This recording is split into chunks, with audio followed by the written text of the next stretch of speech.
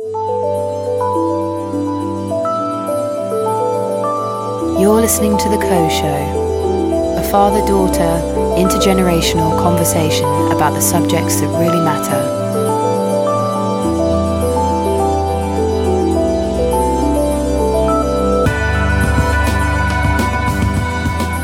Welcome!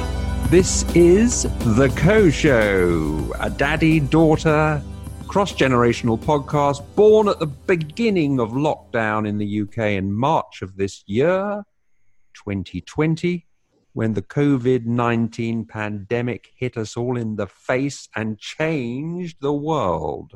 I'm your co-host, Tony Coe, better known as Big Tone, talking to you from the North Cotswolds village of Elmley Castle. Did you just say Cotswolds? I did, and I've just been picked up by a number of listeners who told me that I've been saying Elmsley Castle.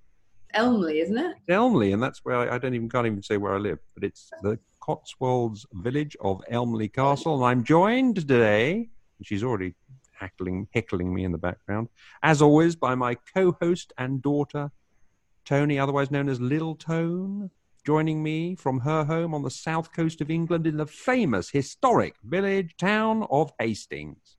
Not a village, is it? What is going on with you? I don't know, I'm on something. How are you doing today? I've got a bit of a headache. I know. But I've been suffering from a sore throat. And autumn is coming. It's been so painful. It's been very difficult to swallow. And since we were going to a dinner party, our first here in Elmley Castle on Thursday night, I decided I'd better go and check the symptoms thing, the tool, the 111 tool, the NHS tool. It's actually very good. Yeah. And it basically said, no way. I haven't got coronavirus. No way. No, I didn't phone them. I went online. I couldn't. Phoning people is just not my thing. You spend hours on the phone these days trying to reach anybody, and then you usually get passed from pillar to post. So I used the online tool, and it was very clear, and said, no, you haven't got COVID. Just look after yourself. It says, take paracetamol. So that's what I've been doing. So, today we're going to talk about the COVID-19 pandemic. What the heck is next? But before we talk about that, I did a little cheeky one, my second little cheeky one. And I know you didn't really approve of that, but I felt I had to get the narrowboating thing out of my system. Well, I'm glad you managed to do it without me. I know you weren't keen, so I went ahead. Just a little mini episode. And I hope those of you listeners who are interested in the narrowboat, our new narrowboat, and our first voyage, got something out of that. And I might even do a Q&A at some point, because I know there are still some questions that particularly our American listeners have with regard to the whole thing about narrowboating. So we started, as I said, in March of this year with this podcast, and it was brought about as a result of the COVID thing and us all being locked into our homes, not being able to go anywhere, and a lot of things have changed, haven't they, Tony? Yeah, I think we've come a bit full circle, really, haven't we? Well, in my life's completely changed. Oh, I thought you meant as just with coronavirus, but yeah, I think all of our lives have changed, haven't they? Yeah, so what's going on with you? I saw you on Sky News. Tell us about that.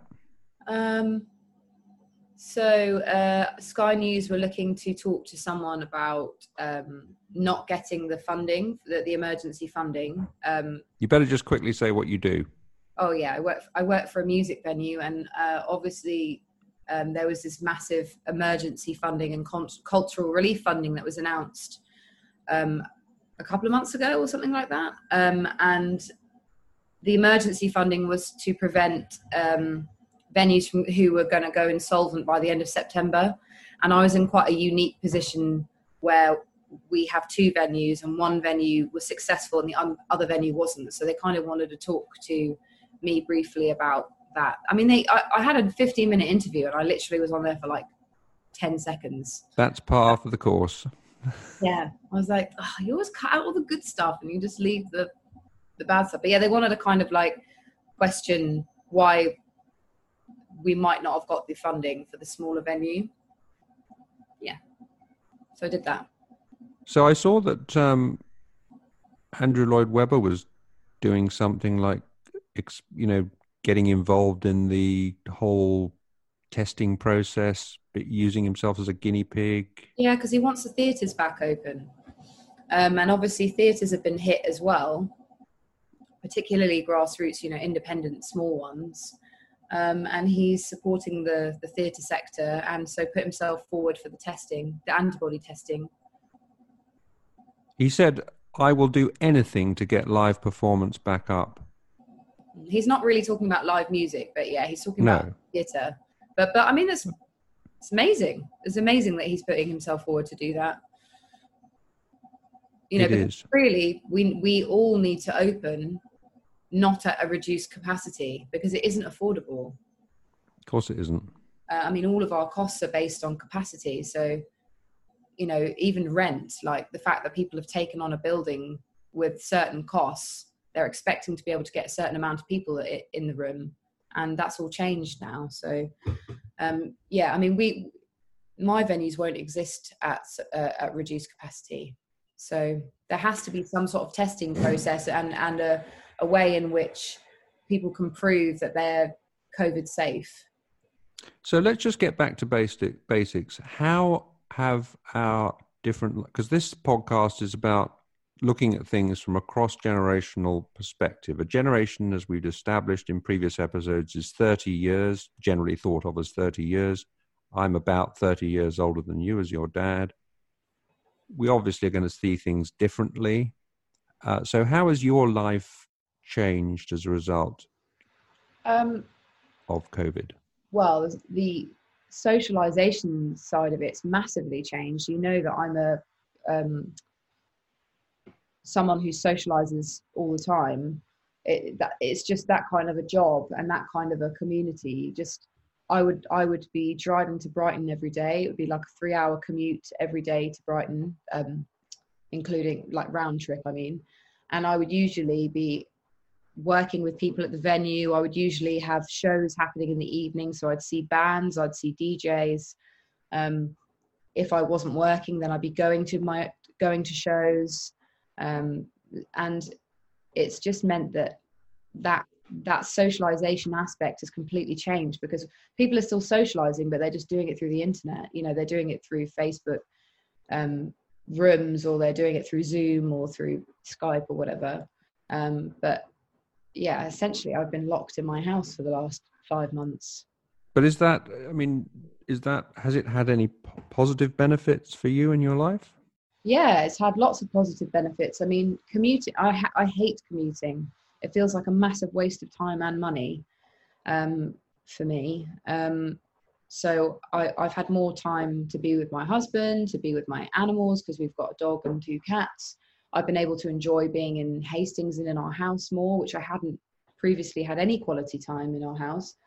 I've got new hobbies, like I started taking film photos. I've had more time to draw and bake and stuff like that. So those are all positives, but there have definitely been negatives as well. I've had to cancel lots of holidays this year.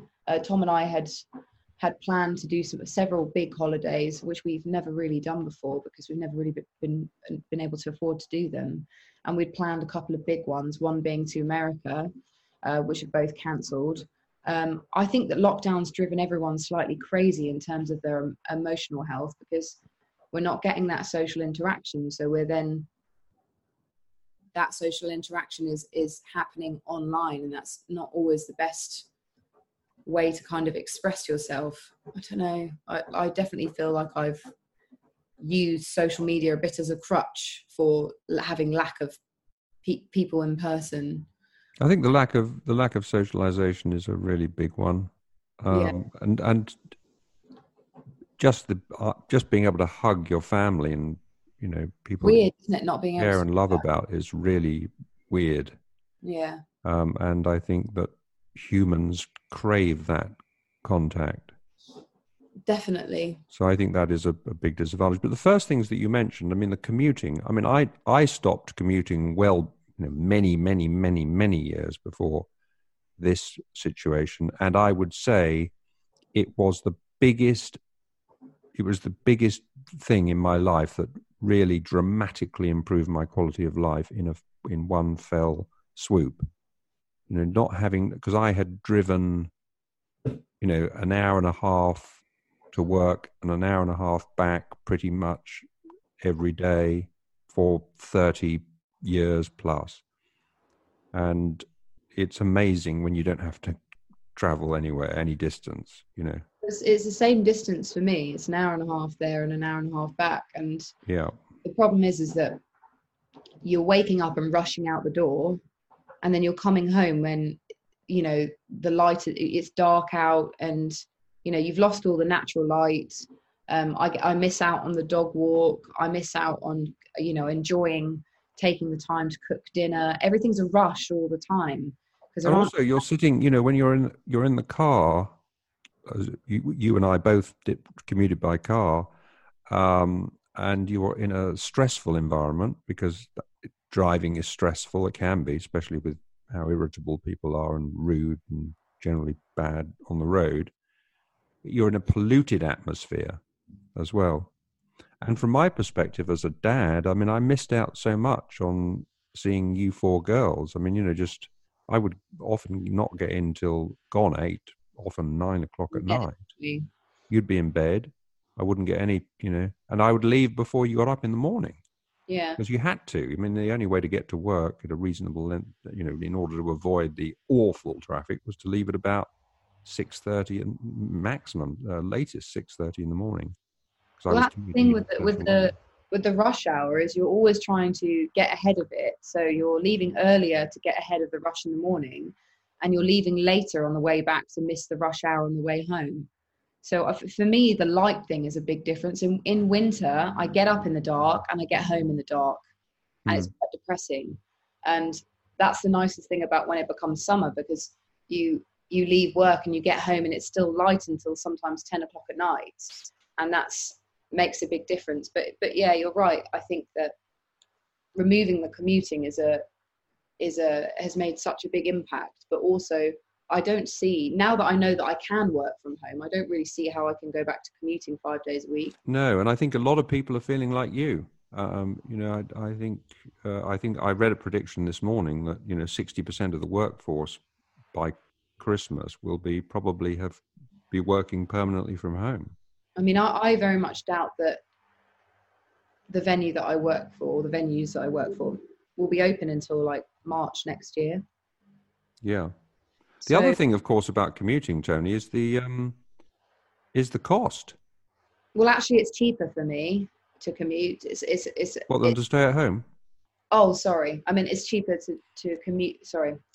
I don't know where I was going with that, but I was going to say it's cheaper for me to get the train than to drive.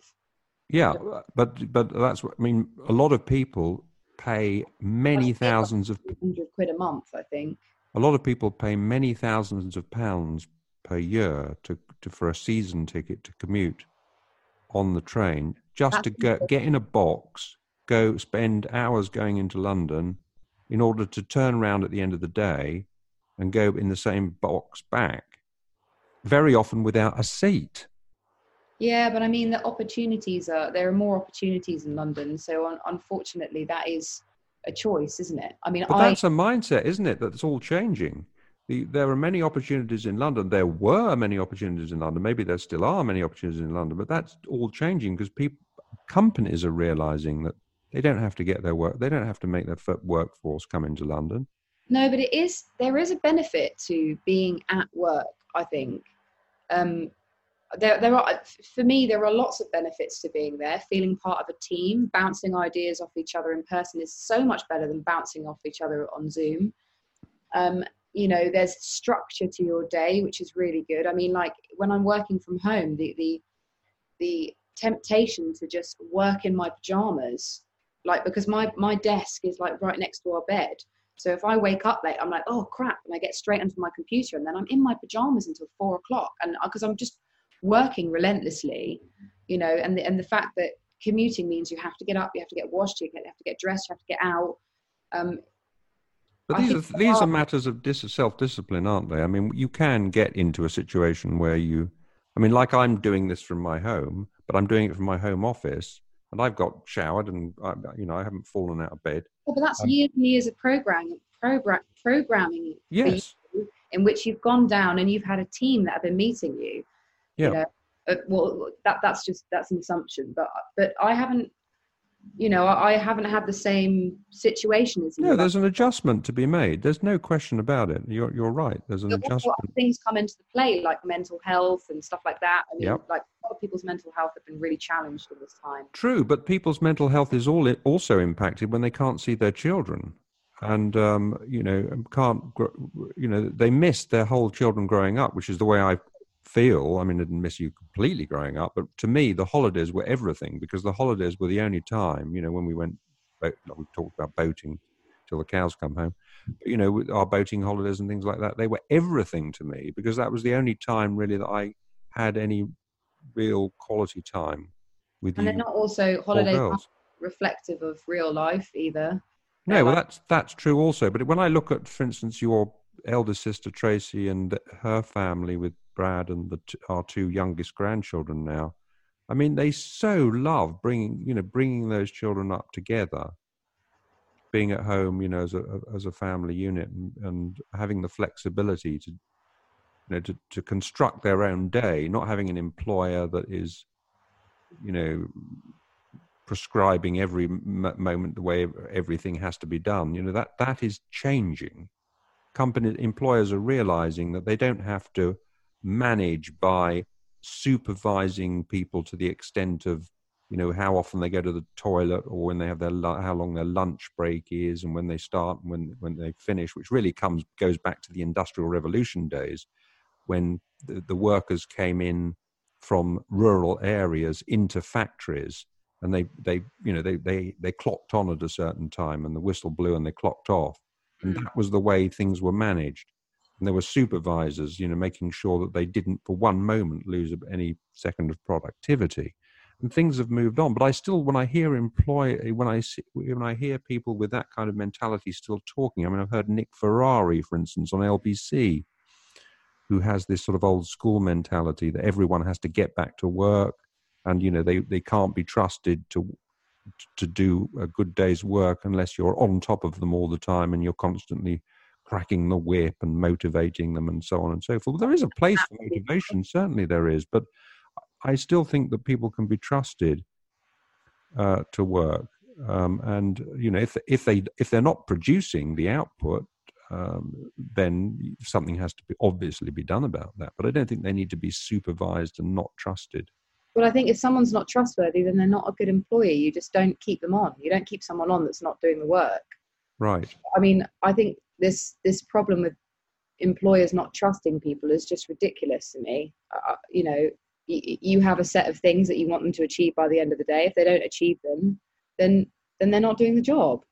Of course, the other side of this is, I can hear people almost saying it now, that people will be saying, listening to this, well, a lot of jobs that you can't do from home. And that's true. You can't be a plumber from home. You can be a hairdresser to a certain extent from home, but it's difficult. You can't build houses. You can't be a nurse, doctor, whatever. You just have to have safety.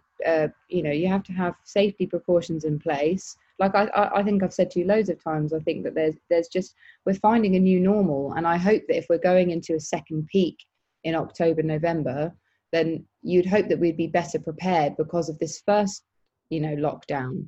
And then perhaps everything won't have to close because there'll be processes in place for us to be able to continue. I don't know. The only thing I worry about is the country going bankrupt. Well, the economy is a huge thing, which we'll probably talk about in a moment. But do you even understand the rules at the moment? I do, yeah. Okay, what do you think they are? What do you mean? I understand that you need the rules about what we can do in terms of meeting other people. Well, you know, I know that we can meet up to 6 people on outside. And I understand that you can have people in your own bubble in your own house. I know that shielding has ended. I know that if I go into a shop or a supermarket, I mean, that is a shop, any place in which I'm looking for a service, I need to wear a mask, apart from if I'm in like a restaurant or cafe, which is a bit weird. But I think it's just common sense, isn't it? well, I think people are applying common sense, but I think that's good. Going back to your point about trusting people, but the thing is that I just don't really get the rules. I mean, I looked at the BBC's website, and I didn't understand I couldn't tell whether they were talking about when people were outdoors or whether they were indoors, because they didn't say.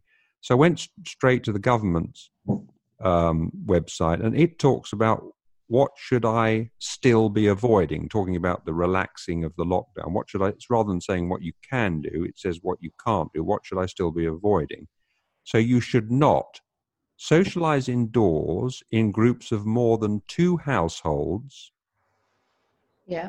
Anyone in your support bubble counts as one household. I'm not even sure what a support bubble is. You'll probably tell me in a minute. This includes when dining out or going to the pub. So that's the first bullet point. Second bullet point, you should not socialize outdoors in a group of more than 6 people from different households. Gatherings larger than 6 should only take place if everyone is from exclusively 2 households or support bubbles. The third bullet point, interact socially with anyone outside the group you are attending a place with, even if you see other people you know, for example, in a restaurant, community centre, or place of worship. Next bullet point, you should not hold or attend celebrations such as parties where it's difficult to maintain social distancing, and avoid close social interaction, even if they are organised by businesses and venues that are taking COVID secure steps. And final bullet point, you should not stay overnight away from your home with members of more than one other household. Your support bubble counts as one household. I have read all those. I am none the wiser. I don't really understand what the rules are. Can you explain it to me? Well, yeah, you've just read them. But what do they mean? What does that mean? I mean, what's a support bubble? What's a support bubble? So your support bubble, when they explain bubbles, they said that you are able to have one whole household in which you'll meet up with. So say, for instance, your household is my household. Our support bubble would be you and Christine and me and Tom, because that's our support bubble. You're allowed one household that is your support bubble. What, for the whole forever, or what? For now. This is just for now. So who's my support bubble now then? Have you got a support bubble? Have you elected? Really, no. We haven't. We only just started seeing people in the last couple of weeks. So I've had a couple of friends come here, but they've only been one person, which is allowed. So you're allowed to go out anywhere and meet people with up to 6 people from 6 different households. So for instance, I'm celebrating my birthday this weekend, and I'm going to my best friend's house and staying just me on my own at her house. And then when we go out to meet other friends, we're only meeting 3 other friends. So you've got to maintain distancing. You've got to try not to hug and kiss each other. You can sit and chat in a well-ventilated area, so outside. So we're going to an outside roof terrace bar. And then if you want to go and stay at someone's house, you can only go and stay at that one person's house. As in, you, one person, can only go and stay in one house. So you haven't elected a support bubble. Apparently, we're supposed to elect one, are we? Is that how it works? You don't have to, but yeah, I mean, you can have one support bubble in which you're able to go to each other's houses without there being. But people are just going anyway. I mean, people are going to other people's houses, but they're applying common sense. This is guidance. It's not law.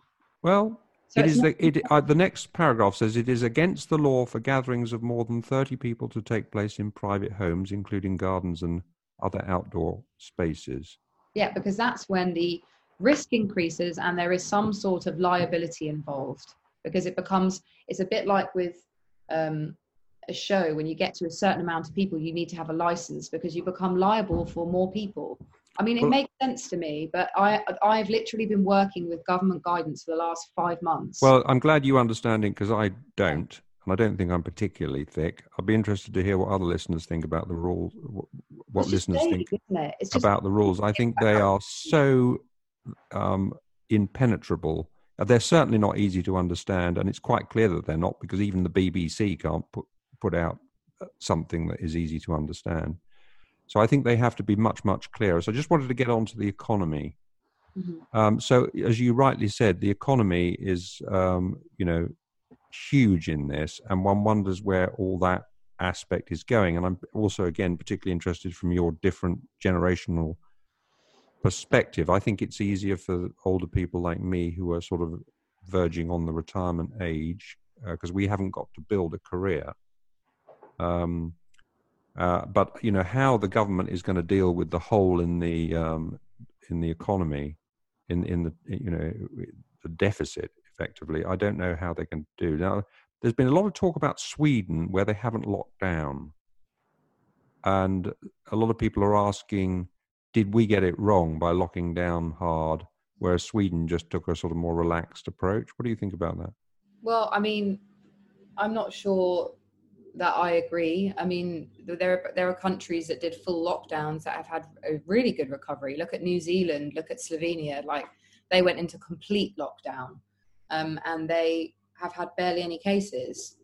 I think that it's almost sort of like luck of the draw, really. I think the problem with the UK is it's so highly populated, and I do worry a bit about people's hygiene, because when you go to London, like, public transport's not hygienic. It's a really easy place to pick up colds and flus and stuff like that.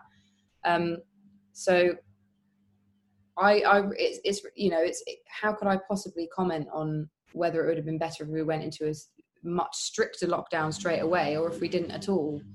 Well, I think the question is, what do we do now, really?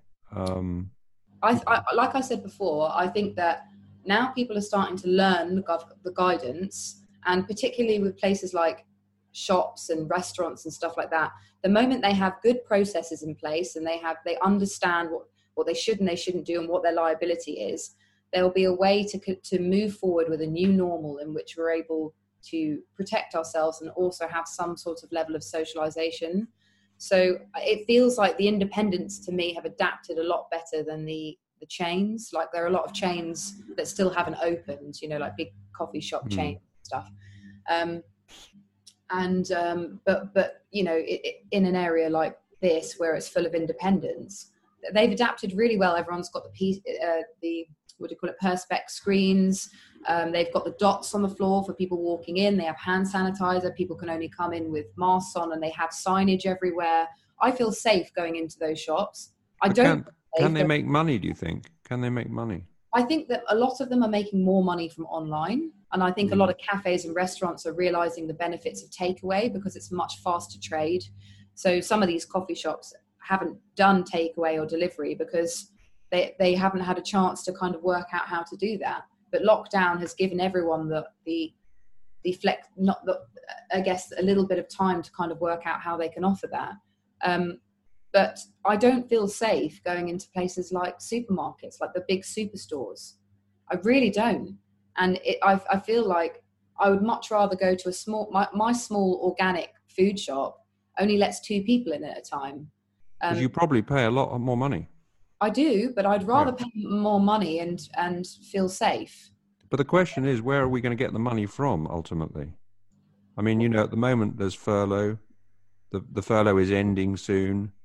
We're headed towards 2 million unemployed by Christmas, probably. It's catching up. It's going to catch up. The problem is that it's hard for me to comment, because I have a job. I was furloughed from my own job, and I found another job. And most of my friends have found jobs, even if it's meant working at, Papa John's pizza place, delivering pizzas. It's not great money, but friends of mine have gone to work in family members have gone to go and work in supermarkets because it's the only work that's available. And I don't know, I don't want to come across as being judgmental or unfair, but I worry about the amount of people that have just, signed up to universal credit because they've been unwilling to take on a job that they don't want to do. Like, unhappy, that they feel like it's beneath them or whatever, because there's still a lot of jobs available. I see more jobs being advertised right now than ever. It's very good hearing you sound like a conservative voter. I am not a fucking conservative. I just don't think it's all doom and gloom. I mean, I feel like coronavirus is going to become another seasonal flu. I'm not saying it's not worse. It's definitely worse than seasonal flu, but I don't think it's going away anytime soon. And I don't think that we can just stay in lockdown and just continue to be paid money sitting on our asses doing nothing. And at the same time, there are some, the big tech companies, Apple, Amazon, Google, Microsoft, etc., are really benefiting. You've got the guy at the top of Amazon, Bezos. He makes $13.4 million an hour. Yeah, so he should probably just pay his staff a bit more. Tracy's fiance Brad said to me the other day, well, why don't we have a sort of £1 billion or dollar cap on personal wealth? I mean, I think when you get to one, and I agree with Brad, when you get to 1 billion, I think you pretty much can say, okay, you've made it. Listen to you becoming the socialist. See? Listen, you see, we're all changing. Maybe we're coming together. Maybe. Yes. Anyway, we've come to the end of our time, our 30 minutes. We could have talked about a lot more. I had a lot more on the bullet point list, but I enjoyed that. That was good. That last bit was quite tasty, wasn't it? Yeah, I enjoyed that. So thank you, Little Tone, and thank you, dear listeners. Please do keep giving us your feedback. We love to hear from you. Steer our topics. You give us really helpful input, which we really, really appreciate. We love your participation. Please go to www.tony.com in order to find all our episodes to date, and you can find out other ways. You can find out how to reach us in terms of contact there, and you'll be able to also see us recording this as a live stream on our YouTube channel. You'll find out how to do that through the tonyco.com address that I just gave you. So thank you again very much. It's goodbye from me in the North Cotswolds, and bye from me on the South Coast. Bye for now.